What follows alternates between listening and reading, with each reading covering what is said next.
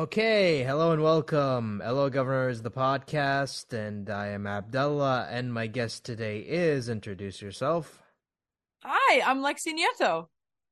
Is that how they pronounce your last name, Nieto? Yes, that's it. Because if you're a longtime listener of this show, you know that I need to get the guests to say their name because sometimes I'm terrible at pronouncing names. It's all good. It's all good. I get Nito a lot, and I honestly do wish that was how you said it because I love that word. But it's my Cuban ancestors would be very disappointed if I did not set the record straight. So it is Nieto. Now, because I was wondering, like, was it Nito? Because I was gonna make a really awful "that's fucking Nito" joke, but I it's really not. wish, man. I feel like I'd be a lot cooler if that was how you said it. But unfortunately, that is not the case. So, first question is the obvious one: how did you get started, and what made you want to get into acting? Yeah. I mean, it's really part of my personality, I think. I'm very animated. I'm very energetic. Um, and I move around a whole lot. So it started in dance class, when I was like 3, and then that ended very quickly because I hated every second of it because I wasn't in charge and I didn't get to choose what we were doing and moving around. Um, but it was at a dance recital that I saw a couple of folks doing a number from Seussical the Musical, which, if you are not familiar, is a Broadway musical based on Dr. Seuss and Dr. Seuss characters. And I was like, that is the best thing I've ever seen in my life. How do I do that? And eventually I started trying out for the school plays, and I did those every year and slowly realized that it was my favorite thing to do. But I also really loved drawing and doing visual arts and stuff. So in middle school and high school, really just in middle school, I was bullied a lot for singing and stuff because it was annoying and it was loud. So that is what people weren't very nice to me about all that, but they were really nice to me about my drawings and stuff because they would ask like, oh, draw me and my friends, draw my dog, whatever.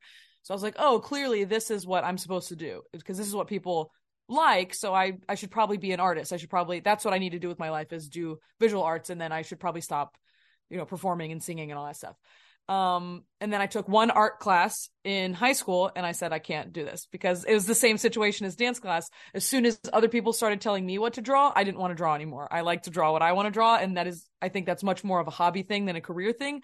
But I never wanted to stop doing theater. I took a break my freshman year of high school and I missed it so bad that I went back and assistant directed the school play at my middle school because I missed it so much. And it was then I was like, I don't think I can not do this. So I think I have to do this. And then I ended up majoring in musical theater in college. And yeah, I've been doing it ever since. And what is it about theater that appeals to you? Oh man, that is a very loaded question. So much, man. For me personally, like I said, I'm very energetic and I move around a lot. So I have a really strong affinity for like physical comedy. Um, it's something that I love and something I really appreciate. Like my favorite performers all are just brilliant physical comedians. And their energies are all very high, and being able to use that, what I've been bullied for and what has sometimes gotten me in trouble in school and still even to this day will get me in trouble. The fact that I can use that is an asset for a performer is to have a lot of energy and to be able to move around so much and, make people giggle because you're just like, who does that? Who moves like that? No one, but this person does. And it's really funny. I also just love music. I always have. I'm a big fan of cool composition and orchestra stuff. And I'm a big fan of folks with healthy vocal techniques. That's something I'm really interested in now that I didn't have one when I was younger. Researching that has been really cool. I don't know, man. Just yeah, people being able to express themselves in such a cool, vulnerable way, and to be able to connect with people, like thousands of people in a room that you might not even ever see their faces actually, but you on a stage have connected inevitably with however many people are in the same room as you for that 2.5 hours or however long. I think it's so freaking cool. It's my favorite thing to see, and it's my favorite thing to do. And what are some of your favorite musicals? Great question. My favorite. My number one favorite of all time is a show called A Gentleman's Guide to Love and Murder. It won the Tony Award for Best Musical, I think in 2014, if I'm not mistaken. Um, It is an incredibly clever piece set in Edwardian England, and it's beautiful, like these beautiful costumes, and the music is very classical, but the humor is very modern, and the jokes are very quick and witty. It's my favorite in the whole wide world. And that is closely followed by a show called Thoroughly Modern Millie. Never heard of either of those, but yeah, that's my favorite thing. I could go on. They're so wonderful. It's certainly not for everyone, I will say. But it's my favorite. Nothing really gets me going like my favorite stuff like that. I mean, good on you for picking like obscure stuff instead of like going with the obvious like Phantom of the Opera. Well, yeah, that's the thing too, though. Like I have, when I talk to people about this too, and I ask them what their favorites are, they get like embarrassed when their answer is Phantom of the Opera or Wicked or something. I'm like, those answers are basic for a reason though, because they're brilliant pieces of theater. So if that's what connects best with you, that's nothing to be ashamed of. Like, it's good stuff. It's super popular for a reason, I think. Now, I think what's impressive about Wicked is that it became like the go-to thing. Like the only way to experience Wicked is via the theater, because there was no movie. There still is no movie after like... It's being made. It's being made right now. I know. It's finally actually being made. Because of the rights and what have you. So for like an entire decade, the only way to experience Wicked was via the musical. Or if you're too poor to afford that, find like a bootleg recording on YouTube. Exactly. I mean, that's the thing, too. Like, my quote unquote hot take, I don't consider myself a controversial person, but I'm a huge fan of bootlegs because, you know, the chances are if you really love a show, a bootleg isn't going to stop you from seeing it in person. I think seeing a bootleg is going to make somebody want to see it in person even more. Like, you can watch videos of concerts all the time. That's not going to make you want to not buy a ticket to see the concert, you know? Like, that's the music you love. You want to see it in person. Like, there's no experience that compares to seeing something happening in front of your eyes in the same room at the same time. Like, I don't think that seeing a bootleg will stop somebody from buying a ticket, especially if, you know, like you said, you're out of the income bracket that you can't afford those tickets because they're expensive. So how are you going to connect with this piece that somebody, you know, hundreds of people have worked so hard on if you just can't afford to be in the same room? It's I don't know. That's a whole thing, but that's just my take on it. Call me ignorant, but that's what I think. No, I'm a firm believer of like every play should be recorded at least once for preservation because absolutely. Sometimes there are actors cast in roles that are limited, and people want to see those actors in those roles. And if you didn't get a chance to see it, then, you know, tough shit. But I think that, you know, just like film it and preserve it. Like, because I'm huge into preservation. I think preservation is very important, especially nowadays with everything being on digital anyway. So it's like, why not preserve media? Like, I'm huge into media preservation. So it's like, why not? Because especially if it's like a really terrible show or like a really obscure show, it's like why hasn't anyone recorded this and like preserved it? Because it's like I want to know more about this. Because like sometimes some plays, especially like during the 80s or 90s, there ain't a lot of footage of that. So if like you're interested in like learning more about the history of Broadway or a specific play, and it was like done in the 80s or 90s. Tough shit finding like any footage of it because it's very rare. Yeah, the tough thing is they record all Broadway shows. Like they professionally record all shows that have been on Broadway and they archive them in, I think, the Lincoln Center archives. I think that's what it's called. And you're only able to access it if you're like a student and you like can prove that you're doing a research project on the production. And like that's the only way that you can get access to it, which is like, it's so frustrating because like the footage exists and like I understand, you know, having it.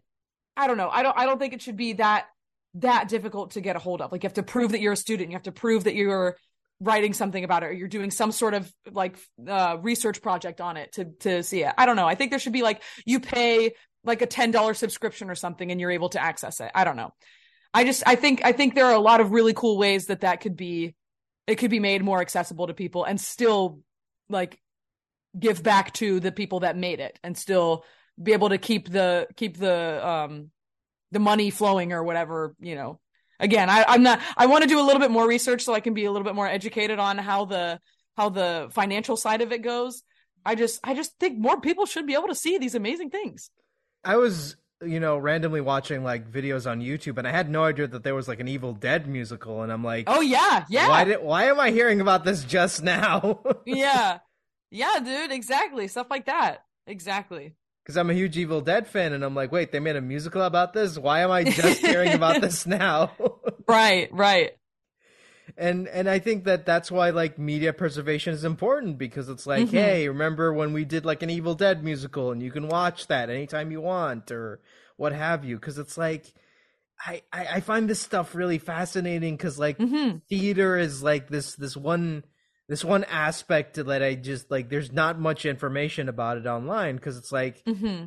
either you pay a ticket to see it firsthand, or you just like try to find some sort of archives, because like there's no in between. Like there's just no in between when it comes to experiencing these shows firsthand. Right. And I don't live in a country that has plays, so it's like I don't Right, right. like I want to like see this stuff. Like I've been to New York, but I can't afford any of those tickets, so it's like, Right, right. you It's know, tough. It's super tough. so it's like, give me a way to make this accessible. I don't know why Hmm. it's not accessible. Yes, I am aware that there are some professionally shot versions of Phantom and what have you, but Hmm. I'm talking about like lesser plays, like stuff like Evil Dead or the Right. Heathers musical, which is really Yes. popular. Oh Like, my gosh, yes. I mean, the Heathers musical is great. I love that soundtrack, but it's like I want to Hmm. experience the actual play. I don't want to just listen to the Yeah. soundtrack. I want to experience the actual play, because I hear it's really great. And from what It little is boot really great. and It's from what fantastic. yeah, from what little bootleg footage I've seen of it, I'm like, yeah, I want to see this whole thing in like HD. Come on. Yeah, right, right, right. I Yeah, don't man. They've know. they've started doing like they've done a couple shows where like Hamilton is on Disney Plus, like things like that. Like they or and they did SpongeBob, which is actually genuinely one of my favorite musicals. I didn't think it was going to be. I thought it was going to be a bad cash grab, but the SpongeBob musical is an incredible piece of art. I love it so much. They professionally recorded that as well. It's not as full of a production as it was on Broadway, because on Broadway they used like the way that they built their set and the way that they decorated the entire theater, like the whole theater like was part of the show. It was amazing. Like they had these huge contraptions on either side of the stage that were part of the show. So they didn't get to do that in the professionally recorded version because they didn't film it in the same place that it was happening on Broadway, because they filmed it after they had moved out of the Broadway theater already for renovations. But that is available on Amazon. So like things like that where they professionally record it and then you can like buy it for $3 on Amazon and then have that recording forever. Like I think that's so cool. Or like have a streaming service. Like they had, I think Broadway HD still exists. It's like its own streaming platform with certain shows that are on there that have been professionally recorded, like the Broadway or some other productions as well, not just on Broadway, have been like professionally recorded, and you can pay a subscription to watch those. I think that's pretty great. And out of all the productions you've been a part of, which one would you say was the most challenging? Challenging. Um, that's tough. I was my junior year of college, my second semester of junior year, I was in a show called Bernarda Alba, which is a very, very dramatic one act musical. It's based on a play that called The House of Bernarda Alba, about a family in Spain of all women, and the mother is very overbearing and very overprotective of her daughters. And I played the youngest daughter, who was like the rebellious one, who ends up having sex, and then she kills herself because the mother finds out that she has sex and then goes and what she thinks kills the man that she had sex with, but she actually didn't. She missed, but when she comes back inside from shooting him, she's like, I killed him. Or no, the sister says she killed him. And then it's a lot. And as I'm sure you can tell, I am very much a lighthearted character, hee funny, physical comedy, haha kind of person. And so when I was cast in that, I was like, what the fuck? Are you sure, you guys? Like, this is not anything that I think I would ever. But it was cool to be given that opportunity and to like be shown that I could do something different and I could go outside of my comfort zone and do something stark contrast to everything that I'm used to and my favorite kind of things. Um, but the rehearsal process was challenging just because the way that we were taught things and the way that the director did their job was very different from what I was used to. And so it was just challenging to sort of take a deep breath and be like, everything's okay. Like, this is the experience. Do what you got to do, get through it. And it was really traumatic for a lot of other people too. Cause like, I sort of just associated with a lot of the difficult material, which maybe wasn't the best way to deal with it. But it was really hard for a lot of people. Like, we had to stop rehearsal because people would have panic attacks. Like, people would be like really, really, like, we would have to take a long time before we were able to move on from doing a difficult scene, because it would really like deeply affect people. But when it came to performances, it was really cool because, you know, my friends that went to school with me that had never seen us do stuff like that. The feedback was really, really cool. And a lot of people really, really did enjoy it. And what is the best and worst advice you've ever gotten as an actor? Oh, man. Well, going to school for it, there is so much to choose from. The best, this is an advice I've gotten personally. This is from watching a plethora of interviews of all my favorite people. But my favorite right now, his name is Alex Brightman. He just finished playing Beetlejuice in Beetlejuice. That's what I think he's most well known for, along with Dewey Finn in School of Rock the musical. He is my favorite musical theater performer. One of my favorite people. And he always says that your biggest goal as a performer is to be a great person. And your only goal when you walk into an audition room is to leave with everyone in the room being a big fan of you. No matter if you're right for the role, no matter if you are, you know, whatever the situation may be, it's out of your control. The only thing that you can do is go in there and be the best, like, be an awesome person. And like, if nothing else, you leave the room and they're like, man, they're not particularly right for this show, but I really would love to work with them someday because they seem super fun to be around. They seem like an awesome person. I just want to hang out with that person, let alone cast them, you know? So that's something that really, really resonated with me, because at the end of the day, for me, the relationships I make are much more important than the roles that I book. I'm just like, in every experience with every show I've ever done, it's the people that have made me the most excited about whatever I'm doing. The content is just a bonus. Like, the actual performing part, that's great, but it's getting to hang out and getting to make something with really cool and really talented people. That's always my favorite part. So that's something that really, really resonated with me, hearing that. Man, worst advice. I don't know. Because typically when I get bad advice, I don't really think about it. I don't really remember it. So I sort of bury it. I don't know. That's really tough. Because if somebody's giving you advice, it's come from something that's worked out for them, I feel like. I guess, I don't know. I would just say anything that doesn't really resonate with you, you don't have to take it, man. Like, if somebody's like really like, hey, you should really do this, if that doesn't sit right with you, you don't have to do that. Because I had someone who said like the worst advice that they've ever been given was being told that they were too old, and they were like 30 when they stared acting. So it's like, God, yeah, that's not even advice. That's just being ignorant and stupid. Like, that's just not true. Like, I don't even know. That sucks. That's so dumb. I don't love that at all. Which I think is kind of weird. It's like, oh yeah, there was a point in time where like 30 was considered too old to start acting. Like, you're 30. You are never ever too old. And I think people will say that. And it's hard to remember now when there are words like 30 under 30 that exist. I hate that. That's so like, I could go on. I'll calm down a little bit, but I think it's cool when someone is able to do something with that little life experience, but I think that's really discouraging at the same time to people who haven't had that life experience because they just haven't been exposed to it. I don't know. I think that's very silly. And if something makes you excited, you have every right to do it, as long as you're not hurting anybody. If there is something that you want to do that makes you feel like it's going to make you better or makes you excited or make you happier, you have every right to do it. You should absolutely go after it. On that topic, what do you love and hate about what you do? Oh man, that's, again, I feel like I've been talking it up. I mean, everything, but at the end of the day, my most favorite thing is the relationships I make. Everything that I, set my sights on, all the goals that I have performing wise, it's always because I want to work with so-and-so, because I want to work around people that have made something that I really like, or people that I see like on interviews. I'm like, man, I really would love to talk to that person. Like, it's the same thing that, that I want to put out into the world. I see that in other people and I go after that. So it's always getting to do things with really talented people, getting to see really talented people, being exposed to them at all. And especially when you have a chance to make something with them, there's nothing like that. Like it's just the coolest and most exciting thing ever in the whole world.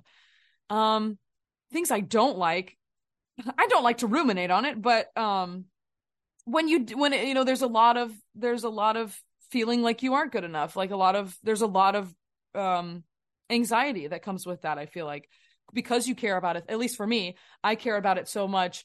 It has a lot of weight. So when I do, you know, meet these people or start working with these people, I am very self-conscious and I want to make sure that I am doing a good job and my work is able to even come close to anything that they would even think of doing. So that's really tough. And it's, I don't love comparing myself to other people because nobody's situation is the same, but there's a lot of comparison culture. And a lot of, you know, cause that's just the nature of what it is. Like it's almost inevitable. So it's really hard to get out of that mindset. But when at the end of the day, the best thing to do is to just do you. And I think that's what's going to make you the most successful and make you the most happy because it's the most fulfilling. If you're just doing what you really want to do, that's going to be special no matter what. But yeah, I don't love it when, you know, it's a situation will push me into that mindset or, you know, there's a lot of toxicity with stuff like that. But I think we are becoming more aware of that. I think that is becoming more of a talked about thing, which is amazing. And I really hope to see that change in the future. I really think that it's on its way to being a lot healthier environment. No, I totally agree with you because like even looking back at like some of the interviews I've done, I'm like I've struggled with imposter syndrome many times. Yeah. Dude, for sure. Doing this show, and I'm like, why would any of these people want to talk to me? I'm like I'm a fraud. I'm all this and what have you. But right, that's But then I remember like I'm enough. I am enough, and look, like I get more no's than yeses for this. Absolutely. So I am very thankful to every single person who ever gave me the time of day to just come on and just talk about whatever, because like I love doing this show. I've made friends doing this show and just like just getting to know people. Like I love talking to people. I love just like talking to people and getting to know the person behind the facade, as they say. Right. No, exactly. Me too. That's what I'm saying. Like I end up consuming more hours of interviews than I do actual content. It's always like the other couple podcasts I've done now, I always end up talking about the people. It's always been about the people for me. It is all like, again, the content is just a bonus. Like I love it and I connect with that, but I'm always about, I'm like, who are you as a person? What makes you tick? What do you love? I want to get inside your brain. I want to know what goes on. Because oftentimes that's where I super connect because I'm like, oh my gosh, I think the same way. And if we're similar in that respect and you can make this amazing thing that I love so much, maybe I could make something a little bit like that, you know? Yeah, no, I totally agree with you because that's really empowering knowing that, you know, not only are a lot of talented people working on a lot of these shows and movies, but the fact that they're all fucking nerds, that's great. Yes! Yeah, dude! Yes! And that's another thing that Alex Brightman in another podcast interview, because I'm telling you, I listened to them all. He was doing a podcast interview with his wife, which was so wonderful to hear them talk together and play off each other. But he was talking about how the quote is, "It is truly the obsessives who get the gold," because when you're obsessed with something, doing work doesn't feel like doing work because you love that thing so much. So you're going to know so much about it. You've done all this research and it doesn't feel like researching. You just want to know about it. So like when you're obsessed with something and you're able to like make that thing also, like that's part of your work, it doesn't feel like work, that's the dream. I do not dream of labor. I dream of having fun. It's perfect. No, I completely 100% agree with you because like, I feel like just because you know you're an actor or whatever, like, you know, there's this like stigma of like, oh, you're not allowed to talk about shows or whatever, you're not allowed to consume media like you're normal or whatever. I'm like, no, like, right. You know, let's just, you know, consume media. Like I don't see what's wrong about like actors talking about the shows that they watch, or like the movies that they watched, or the stuff that inspires them. I don't see what's wrong with that. Like, Exactly. you don't have to just like promote your work. I mean, obviously, yes, promote your work, but like, say, if you see something that you're like, that inspires me, and you want to shout it out to the rooftop, do it. Fucking do it. Absolutely. You know, Absolutely. like, I feel like, oh, it's like I really don't like that everything has to feel so corporate now. I don't Yeah. like that. I don't like that. I'm like, can we have fun? Can we just like have Yes. fun and talk about these shows and all this like amazing stuff that's coming out, and it's like, ah. Yeah. But It's frustrating, but I mean, it's the relentless optimist in me. I really do think that it's gonna change, and it's gonna, like, the people who are fans of the thing are going to be doing the thing, and that's just like, it's inevitable. Like, they love that thing, and they are finally becoming an age where they are able to do that thing professionally, and they have all this training because they've wanted to do it forever. Like, why? Like, of course they're going to be fans of it. They should be fans of it. I don't know. That's something that my roommate and I are very passionate about. Is fans they are totally professional. They can absolutely be professionals. They should be working in the field that they are most passionate about. If you have somebody on your team that is incredibly passionate about the thing that you're making, what an asset. Like, how lucky are you to have somebody excited to be there? yeah, no, I 100% agree, because it's like, I feel like the best actors who give the best performances are already fans of the material. Because Mm-hmm, if because mm-hmm, if they because if they weren't fans of the material, they're going to be like, whatever. I'm not going to mm-hmm. put much work into this. But Yeah. if you're someone who, like Zara Fuzzle, who is a huge Darkwing Duck fan, and when she Mm-hmm. got the role of General Yunnan on Amphibia, and she noticed like that, that and Yunnan has this big introductory speech that she gives. She's like, what if I play this like Darkwing Duck? Like, what if I Mm-hmm. try to do it just like Darkwing Duck? And she did, and that fit the character, and the rest is history. It's like, Mm-hmm. have people who are passionate work on these projects, because it's like, Yeah. it makes a huge difference. Trust me. Yeah. Or even on the flip side of that, when somebody comes into a project that they don't know anything about and they become fans of it because they work on it. Like, they're like, oh, I had no idea what this was. And now I love it because being hired to do it, I was exposed to all this and I did my research and now I'm obsessed with it. So, like, even within the industry already, like, you can be exposed to these amazing works that you will become a fan of because you've been hired to do it. So I think it's great. I think it's so cool. AKA every JoJo actor ever. It's like, Hell yeah. you have no idea how many people are like, I wasn't so sure about working on JoJo, but after like working on it, I wanted to know more about it, and Yeah, it's right. amazing. Exactly. Exactly. It's amazing. Like, I love those stories. I just love talking to people who worked on JoJo, and they're like, yeah, man, I had no idea what this was, and it's weird and it's nuts, and I love it. Yeah. Yeah, dude. So speaking of anime, like, how did that whole thing start? Like, what made you want to get into anime dubbing? Oh man. It's really all the same stuff, truly. I started watching I watched Oran High School Host Club when I was in the 7th grade. And after that I watched Soul Eater and I was like, "Hey, wait a second. This guy sounds familiar." And then it was all downhill from there because then I started doing research on that and then literally the same thing. I watched more voice actor panels on YouTube than I did actual anime. Um, so if there's a voice actor panel from conventions between like anything before 2012 or 2013, I've probably seen it. Um, I was just obsessed. I thought it was so cool. I loved it. I would start watching shows because of the people who were in them.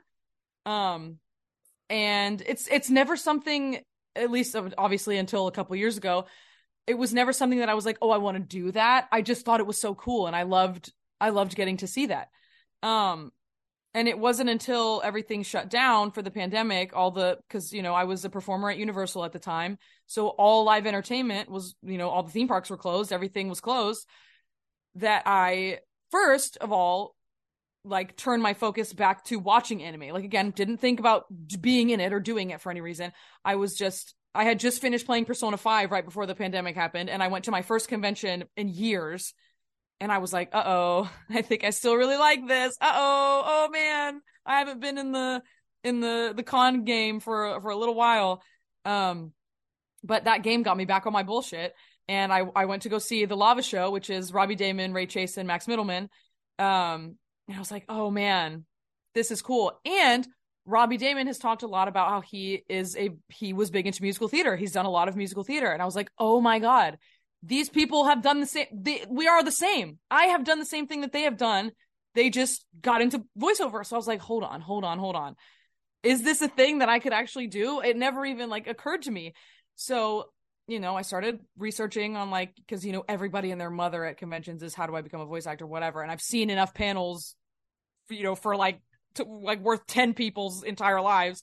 So I started doing research into that, and I started taking some classes to practice the beep, beep, beep, and then you start talking, which is amazing because I've heard it in every blooper reel ever forever. So it was, the first time I got to do that, I was like, this is so cool. And then eventually moved to Dallas with my roommate, and took some in-person classes here, and then started auditioning for theater shows around here, and then made more friends that way. And I had become friends with Rico Fajardo, who plays June in Tomo, and obviously a ton of other things. And I had him on a project that I was doing called Shonen Showtunes, which is taking voice actors who have a lot of theater training and interviewing them and hopefully performing at conventions eventually. And he was my first person that I ever really like in the community that I had shown it to and talked about it. And he is just the best. So he was like, this is really cool. I'm really into this. And he sort of took me under his wing and became my right-hand man and all that stuff. And then we met in person finally when I moved here. And I think knowing him and being close with him and doing all the theater things and getting my name out there is what got me in the door at Crunchyroll Funimation. And it's just worked out because everybody there is really cool. And they've been kind enough to give me opportunities. No, you're the first person I've ever had on this podcast who has admitted that they did their research first when it comes to dubbing. They didn't go into it blind. Yeah, I mean, shoot, like I said, I was obsessed with it when I was in middle school. So I already knew so much about it. Like I knew how it worked. I had seen the behind the scenes videos. Like I've watched all that stuff. So again, it's because I loved it that I did research without realizing I was doing research, No, see, like it goes back to my point. Like, hiring fans works out because, it makes a world of difference. Right. It's a loaded thing for sure. But I just think it's so exciting when, you have somebody who has the skill set and has done their work and has pulled their weight, done the research, they have every right to be there without being excited about it, but also they're super excited about it and they've loved it forever. It's a really, really cool bonus, I think. So I take it the dubbing process wasn't that hard for you, right? I mean, I already knew like how it worked. And getting to do it, and I realize how fast I talk naturally. Doing it now, especially with Tomo, because that's obviously more lines than anything I've ever done before.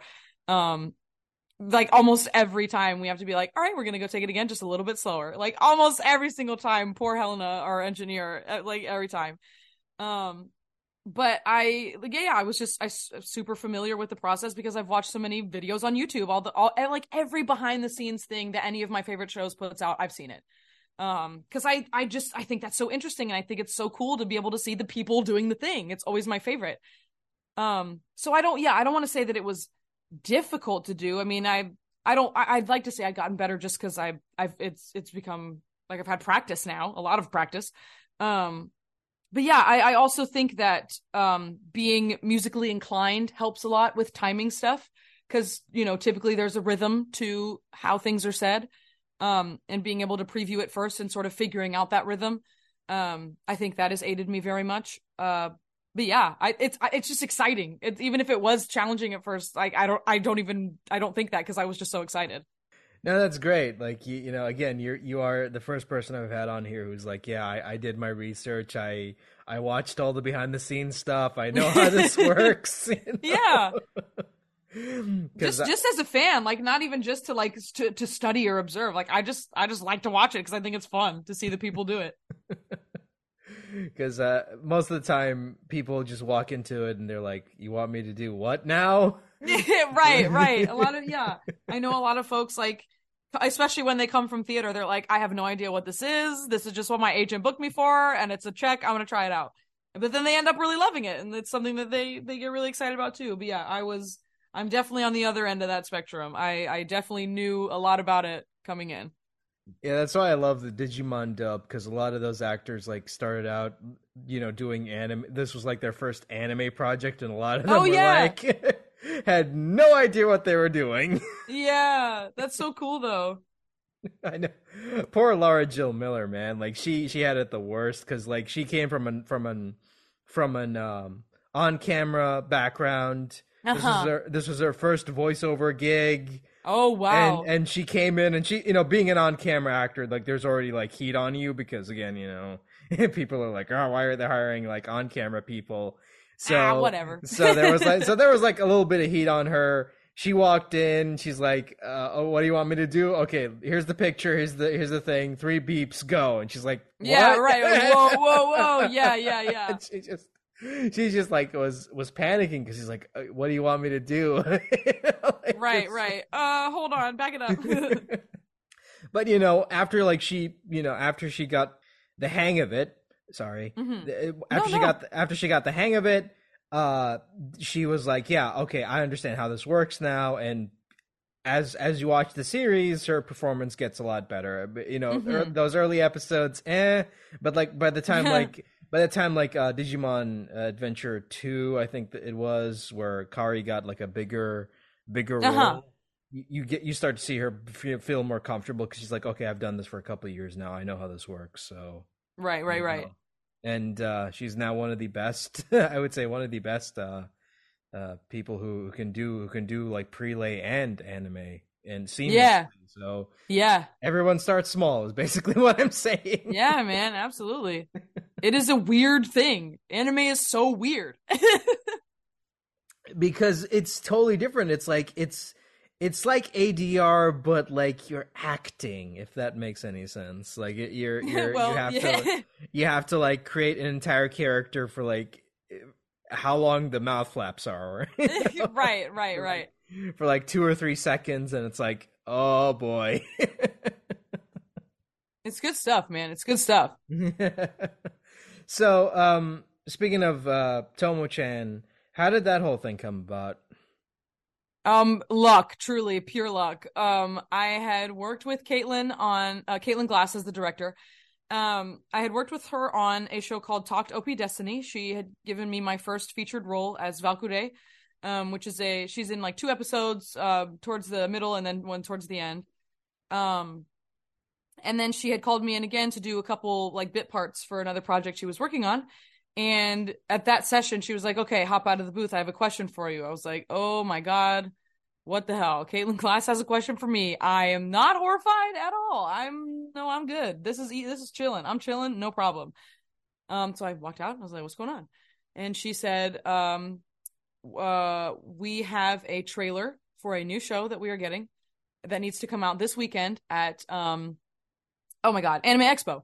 And they have asked me to cast the lead because we are dubbing the trailer and the lead speaks in the trailer. So we need to get that ready to go. And I think you'd be great for it. Here it is. And so she showed me the Tomo-chan trailer and she told me a little bit about the show and the character. She was like, I think you'd be great for it. Your sound is what I'm thinking for this. Do you have availability in January? And is this something you'd be interested in? I was like, oh my God. I think so. Hello. So truly it was pure luck. It was the timing was right. I had worked with her on that and she just so happened to be in charge of this new project. So truly it was just because I am incredibly lucky that I happened to be working with her on something else at the time and she thought of me. So that's the thing, is I didn't even audition for this. She just thought of my sound for this. which is crazy because I just got there. Like I'm fresh. I'm still a baby. So yeah, I do not at all take it for granted that this is the situation. It is so lucky. It is so cool. It's so awesome. And does it feel weird, like listening to yourself and stuff? Not anymore. It is, I mean, you know, when the first episode came out and I finally got to, cause like the trailer or whatever, there's not a lot of, it was all like off screen stuff. So it wasn't a lot of like my actual, like me talking when she was talking, like mouth flap stuff. So like that was fine. Like I was like, oh, that's just me, whatever. I've had to get used to listening to myself being a performer because it's like you have to do that for your job. And then I had gotten a taste of it with Valkyrae, like having her, you know, her lines every now and then. But seeing like the first episode and like that very first line of like, I love you, June, okay? Like watching that, like I cried. I was like, this is just so like, what is going on? Like that, what? Yeah, seeing that for the first time it was very emotional. And do you do any vocal exercises when you're doing that show? Because Tomo screams a lot. I should probably do more, honestly. But I do take vocal health very seriously because I have had vocal health problems because I didn't learn how to properly sing. So I'll do warm-ups especially if I'm feeling like a little rough. But that's just getting my voice woken up. That's just getting it, you know, basic function, getting it healthy. But since it's just me, like I'm not like doing a voice per se. I'm not having to pitch myself any one way or the other. I don't do too many things, but like with the screaming stuff, we try to keep that as limited as possible. We'll only try and do a couple takes, if that.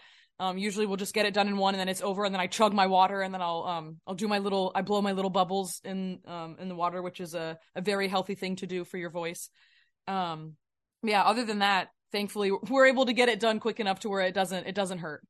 So I take it the dodgeball episode wasn't that difficult to record, right? Oh man, that's one of my favorites. It was so much fun because there's so much goofiness, and that's my favorite, is especially getting able to play off Rico, who, like I said, was like my first friend that I actually got to know in the community. And then Caitlin was like, hey, you guys have similar energy. Like she had been introducing me around the studio when I wasn't even there, when she was like, oh, if you don't know Lexi, she's very similar. She's like a female Rico Fajardo. I was like, that's the nicest thing any person could say about me. Are you kidding me? He's who I want to be when I grow up. What are you talking about?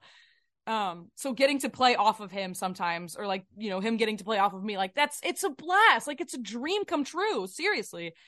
So anytime we get to be goobers it's so funny. It's so cool. I love when especially when Tomo and June get to be buddy and like they're on a team and they get to be like, oh, we're gonna take you down, like it's over for you. We are an unstoppable team. Oh my god, it's my favorite. But that the one bit the charge up to throw the ball at I don't remember the scary dodgeball player, Jared Green. I know the actor's name but not the character's name. When she's getting ready to throw that and there's that huge like, here it comes, the timing of those flaps was super weird, so we did end up having to do that a couple of times, and I think we did it a couple times, then we still couldn't quite figure it out and they wanted to look at it more, so we saved it for a different day. I can't remember. But yeah, that little bit I remember being kind of like, okay, maybe we should go to a different scene real quick and then we'll come back to this one. It's funny you mentioned Gerald Green. Wasn't he also Bill in Spy X Yeah, in Spy Family. That's why Caitlin cast him as this character, is because it's the same character but older. Yeah, exactly. It's like, I know this guy. I'm like, is that Jared? Is that Jared? Yes, Jared has now been typecast as the scary dodgeball player. I'm like, yep. He's the guy.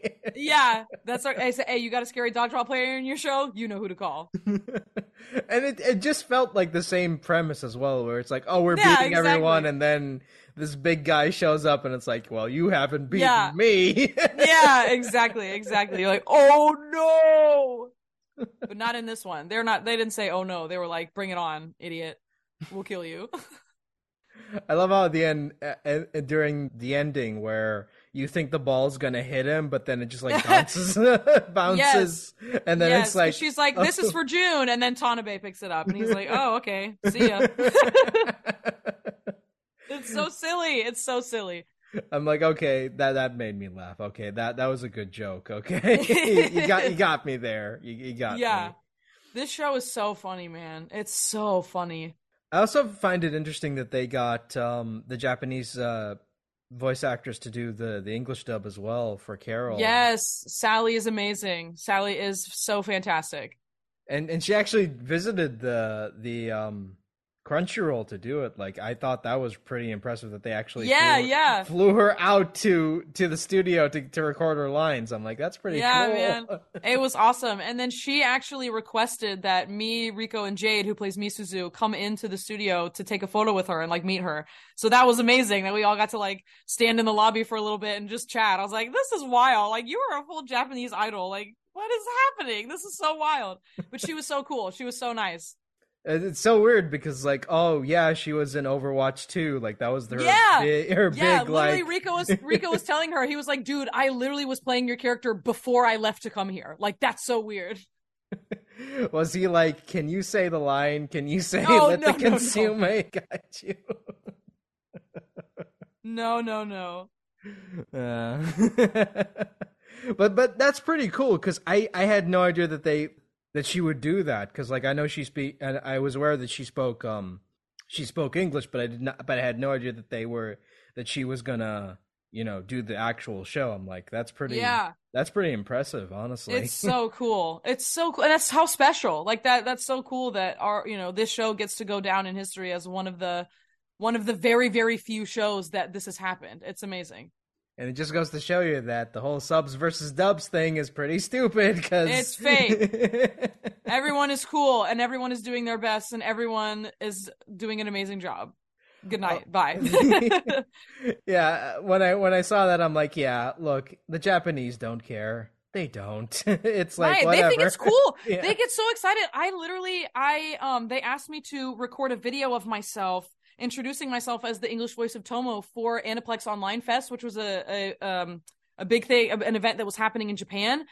And so they like put my dumb little face on this huge screen, like with Rie Takahashi, who plays Tomo in Japanese, and the Kaito-san, who voices June, and Sally was also there. Like they were all so excited. They were like, "Oh my gosh, we have a video from the English voice of Tomo!" And like Rie was freaking out. She was like, "Oh my god, I've never like got to see like I've never spoken to any of the English like performers before, so I'm really excited to see it." Like it was so wild. So like they're super into it. They're super stoked about it.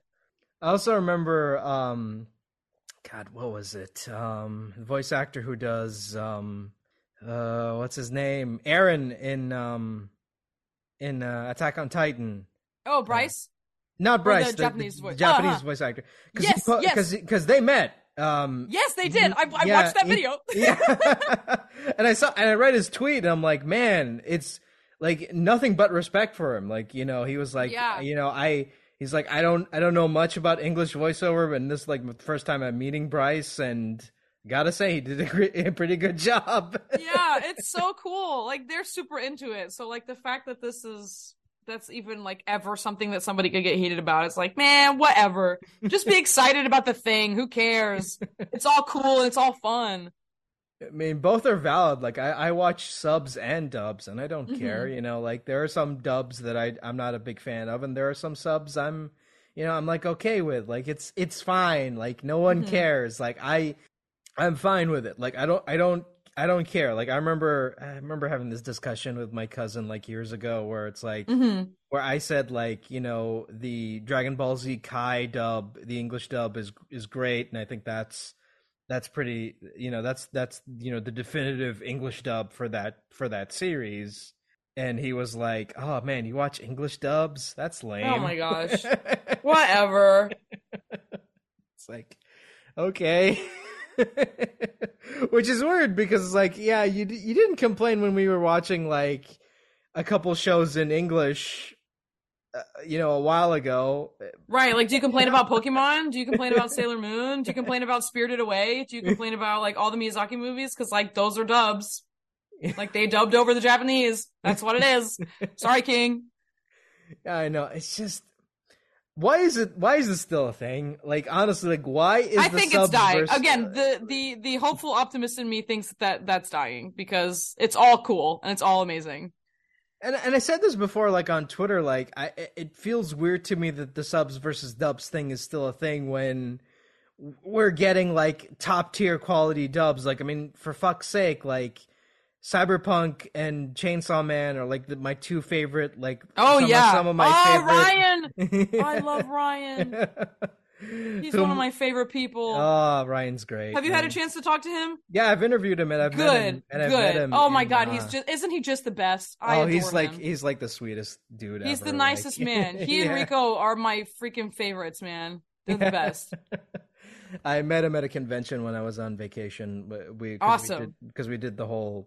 I talked about this before, but we went to the States for a little bit to visit my brother because he studies there. And there was a convention in Florida, so it's like, hey, let's stop in Florida. There's like, oh, okay, yeah. Which one was it? It was a Taco Fest. Okay, cool.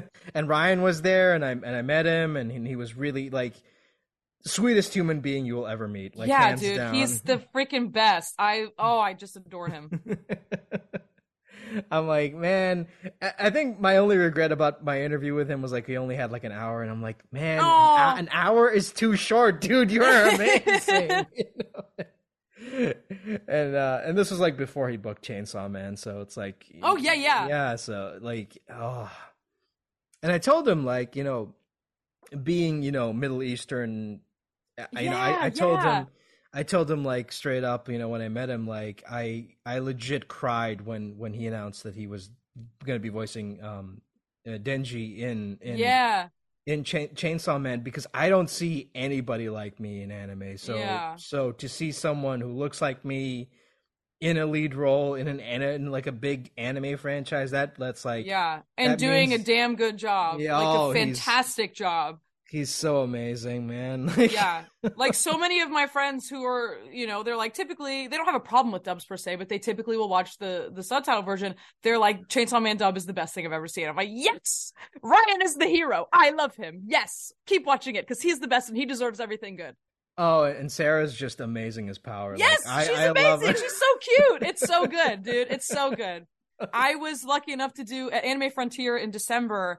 They did a big Chainsaw Man panel. It was Ryan, Sarah, Susie, and Mike and Lindsay who play. Mike is the director, and then Lindsay plays Pochita.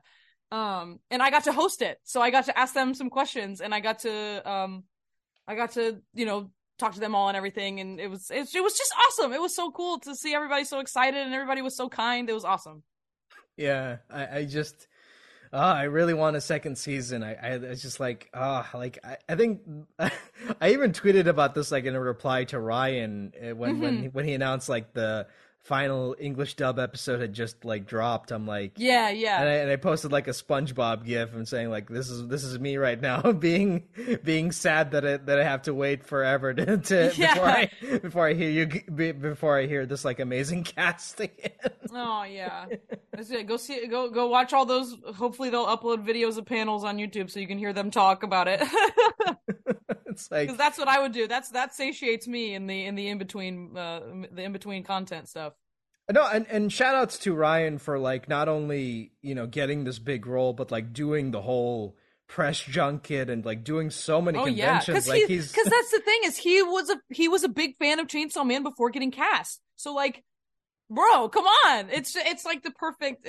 Oh man, I just love it. I love it. It's so deserved. It's so good. But that is a perfect example of somebody being a fan but already having the skill set to follow through and do an excellent job with the material. Yeah, I can't imagine anyone else's Denji like in English. I just can't. He rocks, dude. Yeah. Plus, like you got Jason Marnocha and Amy Lowe as the villains, so it's like that's great casting there. They're all so good. They're all brilliant. Shout out to Mike. Great casting, Mike. Well done. Man, and again, like Mike McFarlane, just like every time he does a direction, every time he's the director on a dub, it's gonna be amazing. Like, because he knows how to get like the best performance out of an actor. Like it's so surreal to me. Like every time I listen to like a Mike McFarlane produced dub. Like the actors give it their all. Like they're doing stuff like I didn't even know that they were capable of doing. It's like, holy crap. It's awesome, man. It's Like, awesome. yeah, especially considering like how small the Texas scene is, and how like you hear the same two or three voices over and over again. So like hearing an actor I've heard like a million times before like surprise me is always great, because it's like, Yeah. oh, I had no idea you could do that. Yeah, yeah. The best is when, somebody said that this weekend. The biggest compliment somebody can give you when coming up to you at a con as a voice actor is being like, "Oh my God, I had no idea that was you." You're like, "Oh, cool. No, I sounded different enough to where you didn't know that was me. That's sick."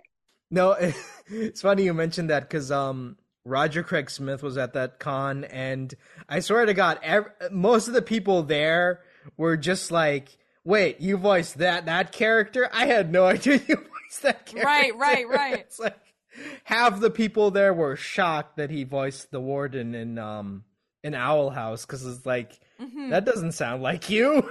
Right. It's so amazing. And I mentioned this in a previous episode, but one of my favorite Twitter comments of all time was someone going, "It's weird hearing Patrick Seitz do a voice that doesn't sound like Patrick Seitz." Yeah. I don't know why that made me laugh so hard, but it did. It's like, yep. It's like, it's so weird hearing him not do the gruff, Right. big strong gruff guy. I've yet to meet him, but I've heard wonderful things about Patrick too. Yeah, Just as a guy, just as a person. No, I mean, he's a great director as well. So yeah, oh, for sure. Like, speaking of like directors, like how, what is it like working with like some of these like big name people in the anime industry?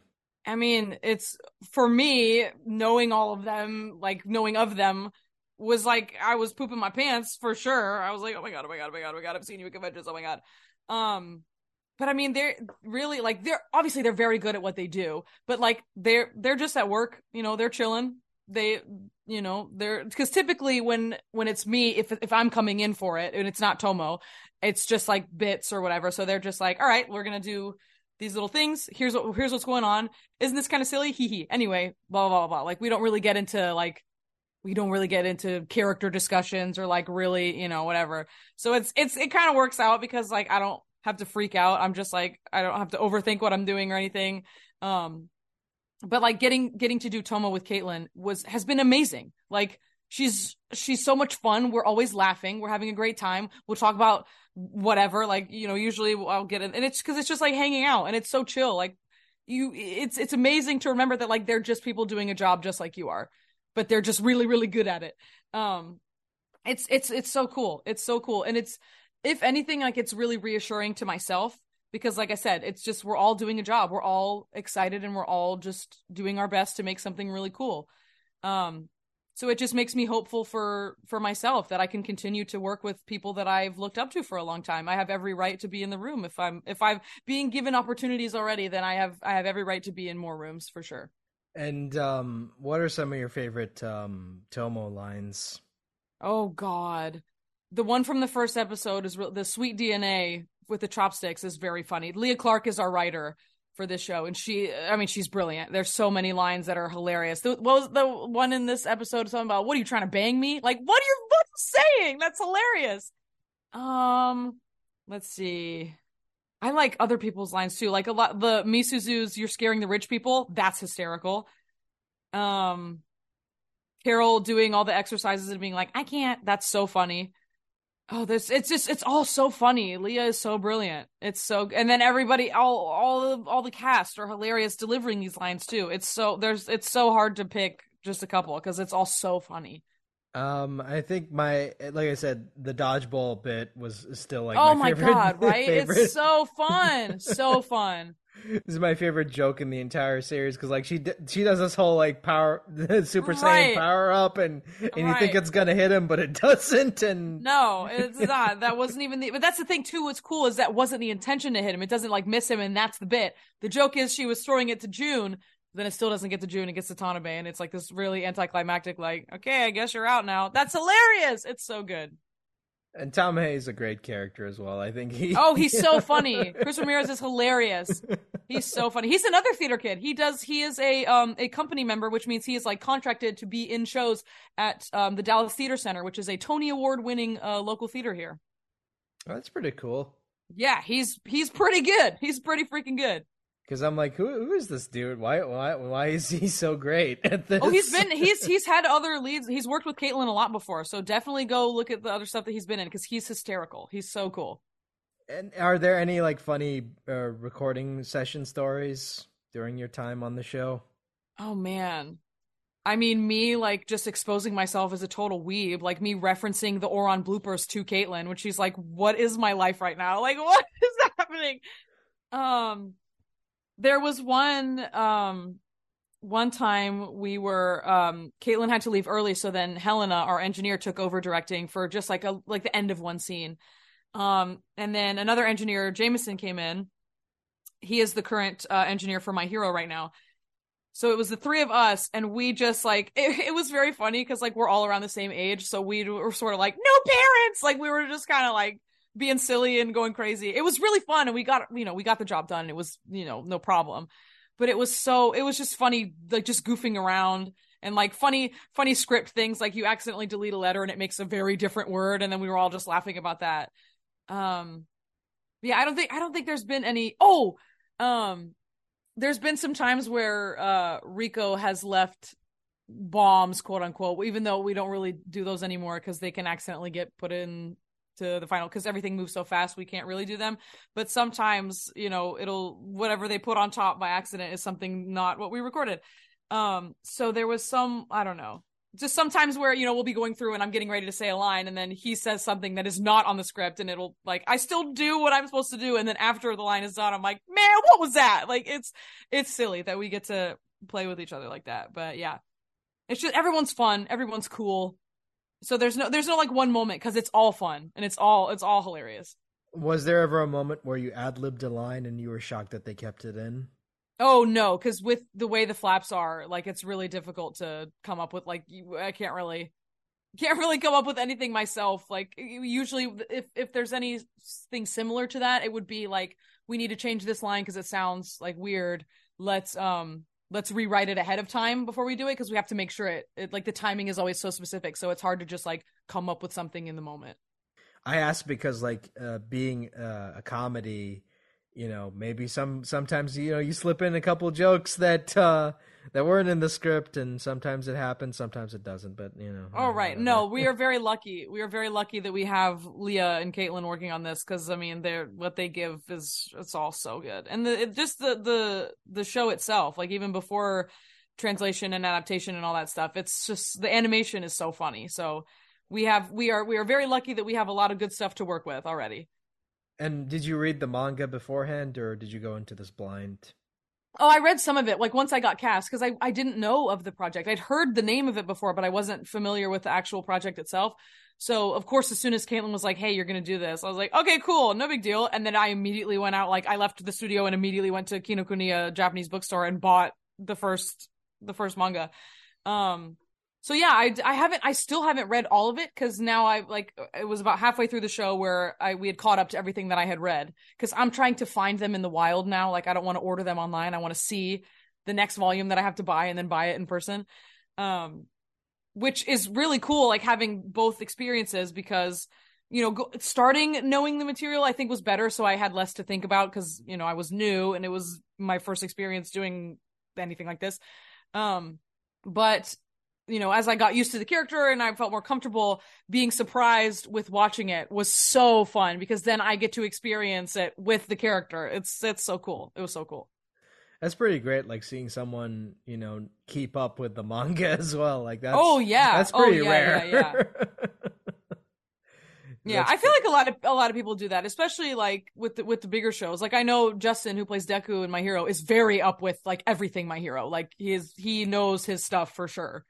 And like when Rico got cast as Mirio, he was like, cool, now I know everything about the show. Like he is also very up with it too.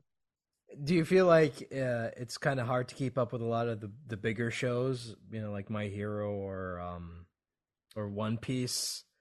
Now that I mean, I think the people in them love them so much that it's not like it's the same thing. It's not hard for them because it doesn't feel like work. They just love they've been a part of it for so long, and it's become such a huge part of their life that it's just their life. Like they want to keep up with it because it's their life. Yeah, I don't know. For me, it's like I'll just read the wiki page, you know, like I'll right. I'll like just... if you don't actually have a part in it, I feel like it could be more difficult to keep up with for sure. Because I sometimes it's like, you know, whenever I look up an actor and it's like, oh, they voiced this character in My Hero, I'm like, who is this? Let's go to the wiki page and yeah, but for me in particular, I'm up with My Hero for sure because I love it. I'm obsessed with it. I don't have my video on, but I'm literally wearing a My Hero baseball cap right now. You can see, like, here, I'll show. I don't know if you record the video or anything, but I'll show you. I literally have, you can, like, here's my hat, and then I have like my Mirio posters on the wall. Like, I love it. I love it. Okay, enough of my gremlin face. Hey man, you gotta rep that merch. Gotta rep that merch. I love it. I literally, and then you can't see it from the camera, but literally to my left on my wall, I have my board of Best Boys. So all the stickers and pins that I buy of my favorite characters, I have them on a little cork board right next to my computer. So I have all my little Mirio and Ryuji from Persona 5 and Hanako from Toilet-Bon Hanako-kun. I love them. Okay, who is Best Boy? Go. I feel like by legal obligation I have to say Mirio. Like, for me personally, he is just the one that I feel is most close to me, and now that's been just like totally blown out of proportion with recent happenings. Because he was already my favorite. Deku and Mirio are my favorites for My Hero.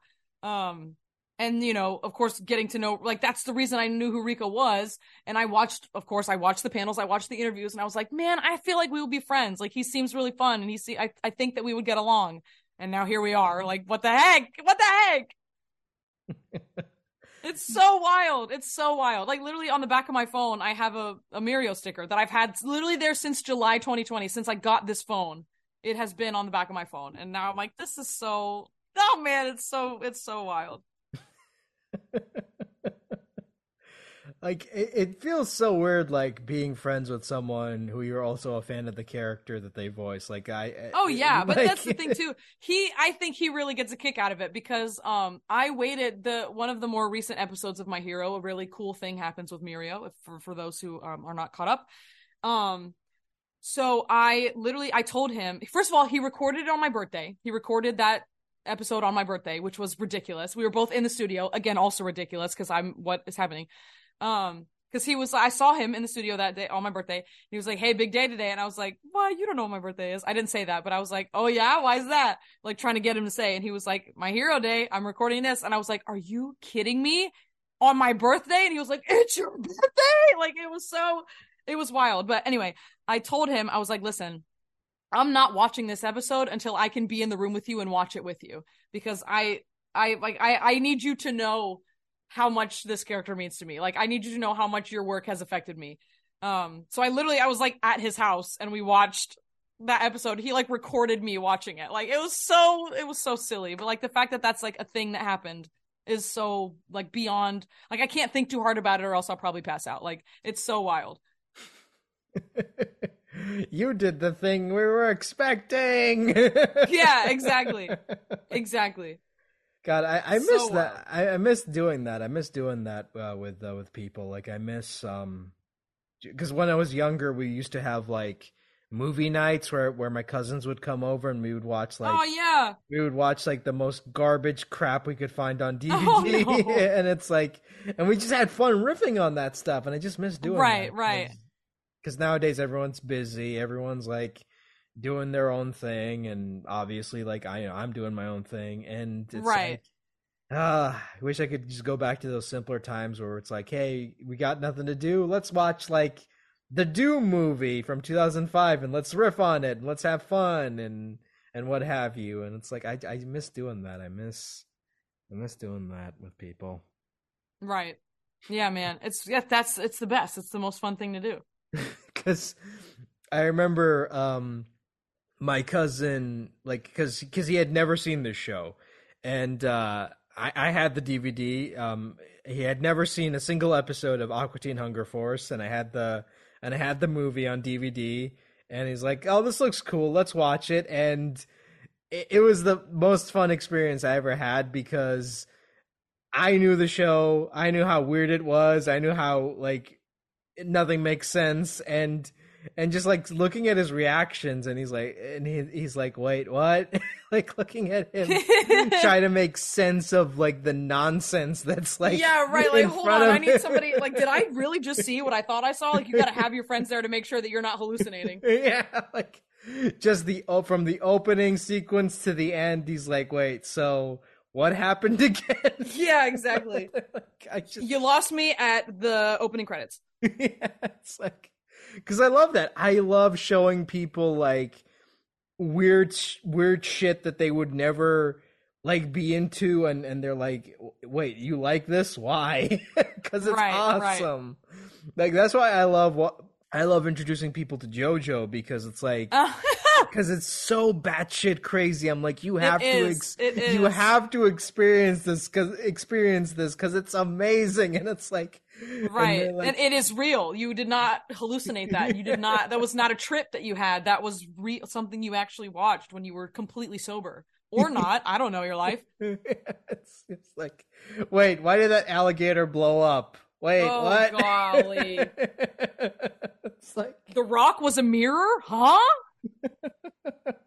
Gosh. oh man, what do you mean he can freeze time? Oh man, my friend Billy has a video of me reacting to the end, like towards the end of part 3, right? That's when, yeah, that's when whatever. Because I was so done. We were marathoning the end of part 3 because I just wanted to finish it, and I was so frustrated with all like the stupid like, actually I can do this, and I only am showing you right now. I'm like, oh my god, whatever. But he recorded my reaction to the opening change when like that like towards the last episodes where he like in the intro he like you know what I'm talking about? Yeah. Yes, he recorded my reaction. I was changes. like, man, that was actually pretty sick. But I'm so frustrated right now. I can't even react properly because I just want to finish it. But that was sick. Stuff like that is so cool. Like where it totally subverts your expectations. Oh, whatever, JoJo. No, I love it. It's amazing. Yeah. Oh, like, it's so yeah. It's so cool. It's so cool. Because I love how just I love how every single JoJo fight can just be explained with like, how do we get out of this one? I know, by doing this thing that we previously didn't establish we could do, but somehow we could do. And Let's it's make like something up right now as a Deus Ex Machina to get us out of this sticky situation, bro. Whatever. Am I still gonna keep watching? Yeah. it's like, wait, when did you, my question isn't how he could do that, but did he know he could do that? Right. Apparently he did, but I think he's lying.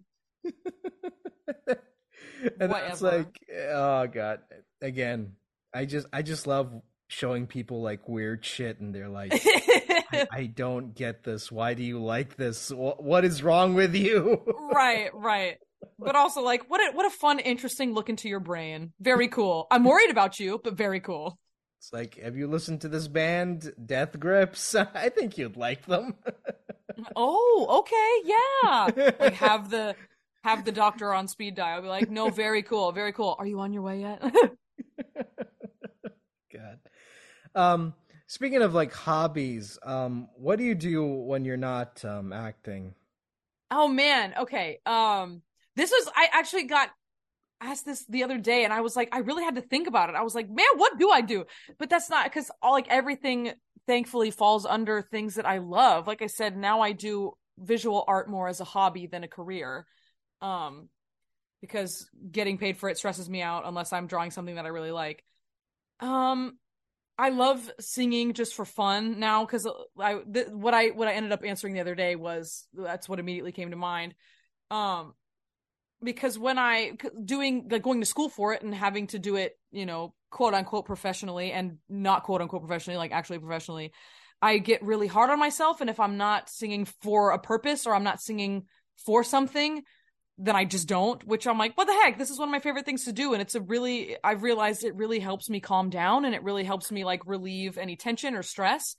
So just sang into just sang. I love doing that. I do a lot of I just have a lot of projects that I like working on for fun, like the Shonen Showtunes thing. I love doing graphic design. I love doing like web design. I love making pitch packets. I love organizing things. I love show making. Um a bunch of stuff like that. So it's all, thankfully it's all creative stuff, and it's all making things from my brain real and physical in front of me so I can look at them and whatnot. Speaking of web design, I gotta say your website is pretty like it looks great because a lot of Oh, thank you so much. I really appreciate that. because a lot of voice actor websites are pretty shitty looking. Oh If I'm gonna be no. honest, Oh no.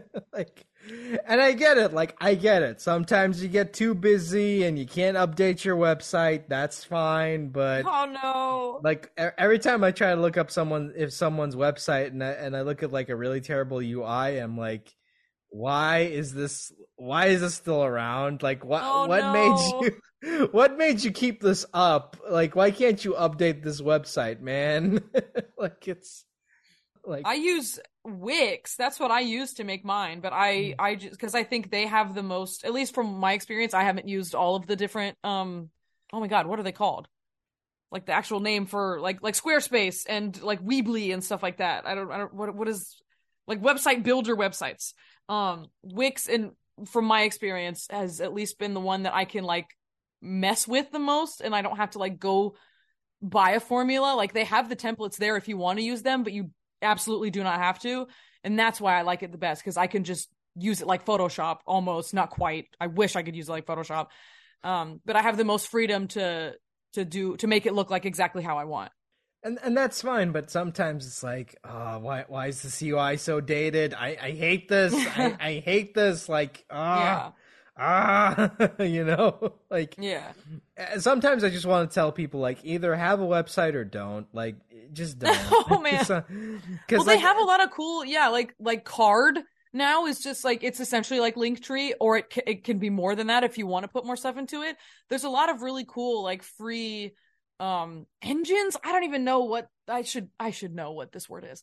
But there's a lot of cool websites that you can make, like a, not maybe if you aren't comfortable with like doing a full web design, you can do like just like a Linktree or like a bunch of stuff like links to other things that you want, or like little, I don't know. There's a lot of cool ones out there that I hope more people find them, because it's a really really cool resource. Because that's with me with Twitter. Like, I mean, I'm just like, hey, if you want to check out all the stuff I do, it's on my link tree. There Yeah, you yeah. go. Like, Yeah, easy. it's like, there you go. Like, that's all you need. Like, it has the podcast page and it has all the social medias, and there you go. Like, I don't. What do you mean you want more? Like, sometimes it's like, what do you mean you want more? I say, like, some don't bother with a website because, again, Linktree, Right, cards, that's all that's there for you. yeah, Right, it's right. like, with the advent of those services, you kind of don't need a website anymore, because it's like, just make one of those and just put all the links you want to put on there. Just, Right. you don't It's have easier to. if you aren't, yeah, if Yeah. you aren't familiar with doing that stuff. It's just a lot easier for everyone Yeah. involved. Yeah, and nowadays, like, more people just use social media instead of a website, so it's kind of like, Right, right. you know, that's how you Yeah, but market yourself right, nowadays. right. No, but I appreciate you saying that. I put a lot of work into it. So thank you for shouting that out. That means a lot. No, it looks great. Like, again, Thank you. compared to a lot of other websites I've looked at, it looks great. I'm pretty proud of it. And hey, sometimes I look at some agency websites and they're pretty terrible as well too. So it's like, like, why can't you update this? Like, I know one agency had like a really outdated design in like 2018, and I'm like, why don't they update this? And it didn't take them until like post pandemic to update their UI to something that looks modern. And I'm like, why did it take you so long to do this? Like, why? They did it though, and that's what matters. No, Anyway, I think I've rambled on long enough, and people are no probably worries. probably tuned out by now. No, my gosh. I'm here. I'm chilling. But I also want to ask before I wrap this up. Would you want to pursue more anime roles, or do you think that it's not something you would want to pursue full time? Oh no, I love this. I think it's awesome. I love this so much. I do hope that they get a little bit more lenient about, whoa, I'm going to start over. I do hope they get a little more lenient, there we go, about remote recording, because I do really love New York City and I do see myself ending up there at least within the next couple years, but I don't want to stop doing this because I love this and I love these people so much. So I'm going to feel it out. I'm going to see what's going on. I don't want to try and skimp anybody. I don't want to try and, whatever. I want to be communicative.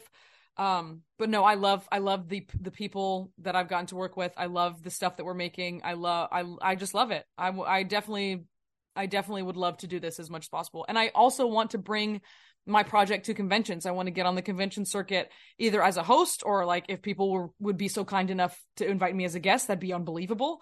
But I am very interested in continuing to do that until they don't want me there anymore. That's another thing I wish like more people did, like, is just like advertise like, hey, don't have me just as a guest. You can have me as like a presenter, or like I do this thing, and can you give us like a platform, with Shonen Show Tunes? I think that's a pretty cool project, and I'm like, yeah, thank why, you so much. like, why, that's something different, like, because like, man, there are just so many like interview shows, and I love that you're doing something different with it. It's not just let me talk to voice actors from anime, like, because there's that whole side of their career that they don't get to really showcase, at least in this community. So I want to bridge that as much as possible, because like I've said, it's my two most favorite things in the whole wide world. So I really want to bring that together and didn't do it. Because Enrico's told me that like there have been similar ideas that other voice actors have tried to do that, but they end up not having the time because they're busy booking themselves for conventions or recording or directing. They have so many other things going on. Well, I'm like, well, since I don't got much going on, I would love to because this is something that I'm really passionate about. This is my priority. I really want to put my effort into making this a platform for you guys. So yeah, I'm really excited. And it's very cool to hear now that I have any semblance of a platform with Tomo, that people in the community are like, oh, this is a really cool idea. I think this is something you should keep doing. Because for the longest time, I was like, man, I don't know. Like, it's something that I really like, but maybe I'll focus on something else for now and then I'll come back to it. But hearing that other people really want to see it and are very interested in it makes me really excited and want to push a little more in that direction. Because honestly, like, as again, I know this is gonna sound hypocritical, because like, why you do an interview show? Why are you criticizing other interview shows? Because it's my platform. Shut up. But I have a point to make. I think like the problem with a lot of interview shows, at least the ones I've seen, is that they try too hard to stick to like one specific thing, and I feel like that kind of hurts them. Because sometimes I know like there's other interview shows that only stick to anime voice actors, or only stick to like Western animation voice actors, or only want the big names, only want like the big recognizable names to come on their show. And I'm like, one, that's great, but at the same time, you're setting yourself up for failure if you're doing that, because not everyone has access to a lot of these big names. So what I do different from other interview shows is like, I love to have conversations with people. I love, like, my mission statement is to like get a good understanding of who the person is behind the character and what have you. Yeah. So I like have conversations about like whatever, like, it doesn't have to just be about voiceover. It can just be about whatever. So sometimes you get like me talking about like, Silent Night, Deadly Night 2 with Keith Silverstein when I had him on. So it's like, like that sort of stuff, like, and just having like a genuine conversation with people, that just like trying to get to know them as possible. And absolutely. And another thing I like doing is that I don't care, and I've said this before, I don't fucking care if you've done like a billion roles or one or two roles. If you've done something that I'm familiar with, I want to hear your story. And I think that's what separates me from a lot of my competitors, and that I interview like everybody. I don't get like, and that's great, because like there's variety. So it's like, if you're not interested in hearing about one person I've had on, you can hear a Roger Craig Smith, you can hear, Erica Lindbeck, you can hear all Right. these other big names I've had on, like it's there, I've done it, Yeah. so it's That's like, so cool though. That's so sick. basically what I'm saying is variety is the spice of life. Like Oh yeah. that is my whole thing, and that's my mission statement, going forward is that, like try to get as many people on as well, but also have variety in what in the type of people you talk to. So it's like Hmm. don't just stick to just anime or Western animation or just like a specific thing. Like talk to everybody. Like Hmm. try to get as many eyes on you as possible. And Hmm. sometimes it works, sometimes it doesn't, and that's Hmm. fine. Like I don't care about like the number of followers. I don't care about like the the engagement as it was. Right, right. I'm just like, let's have a conversation, because if an episode ends and I don't feel like I've had a good conversation with someone, then this was not worth it. I No. feel like if it, to me, like the best episodes are the ones where I feel like I learned something and Yeah, yeah, I had like absolutely. I had like a wonderful conversation with this person, because Yeah. life is short, man, and after like the last 3 years, I feel like you need a strong sense of community. Oh gosh, yeah, for sure. It's my favorite thing about anything. As I've said, community is my favorite thing. Yeah, so basic, but my point is that if you're gonna do like an interview show, find a way to make it stand out. Otherwise, you're just gonna get lost in the shuffle, because there are a lot of interview shows right now. So, and that's another thing I'm constantly trying to do. It's like I'm trying to be like, okay, I'm listening to these other interview shows and being like, okay, what are they offering that I'm not doing, and Mm, what can I do to be better than that, and what have you. mm, So it's like my mind is constantly moving forward from like, okay, how do I have this platform, how do I better myself? Like how do I do something that no one else is doing, or how do I like make each episode stand out and feel different from the rest? So yeah, man. But also, if you're having fun doing it, then that's reason enough. I yeah, don't and know. that's the most important thing. I also want to mention, Yeah. if you're not If having you fun, love it, you don't got to change anything about it. If yeah, you're yeah, having fun, that's it. yeah, that's the most important thing. I just want to mention as well. Like, if you're not having fun doing this, then don't. Then just Yeah. stop doing it. But if you are having fun, then yeah, keep doing what you're doing. Exactly. Heck yeah. Anyway, I think I've rambled on long enough, and No, no, please don't feel bad. No, no.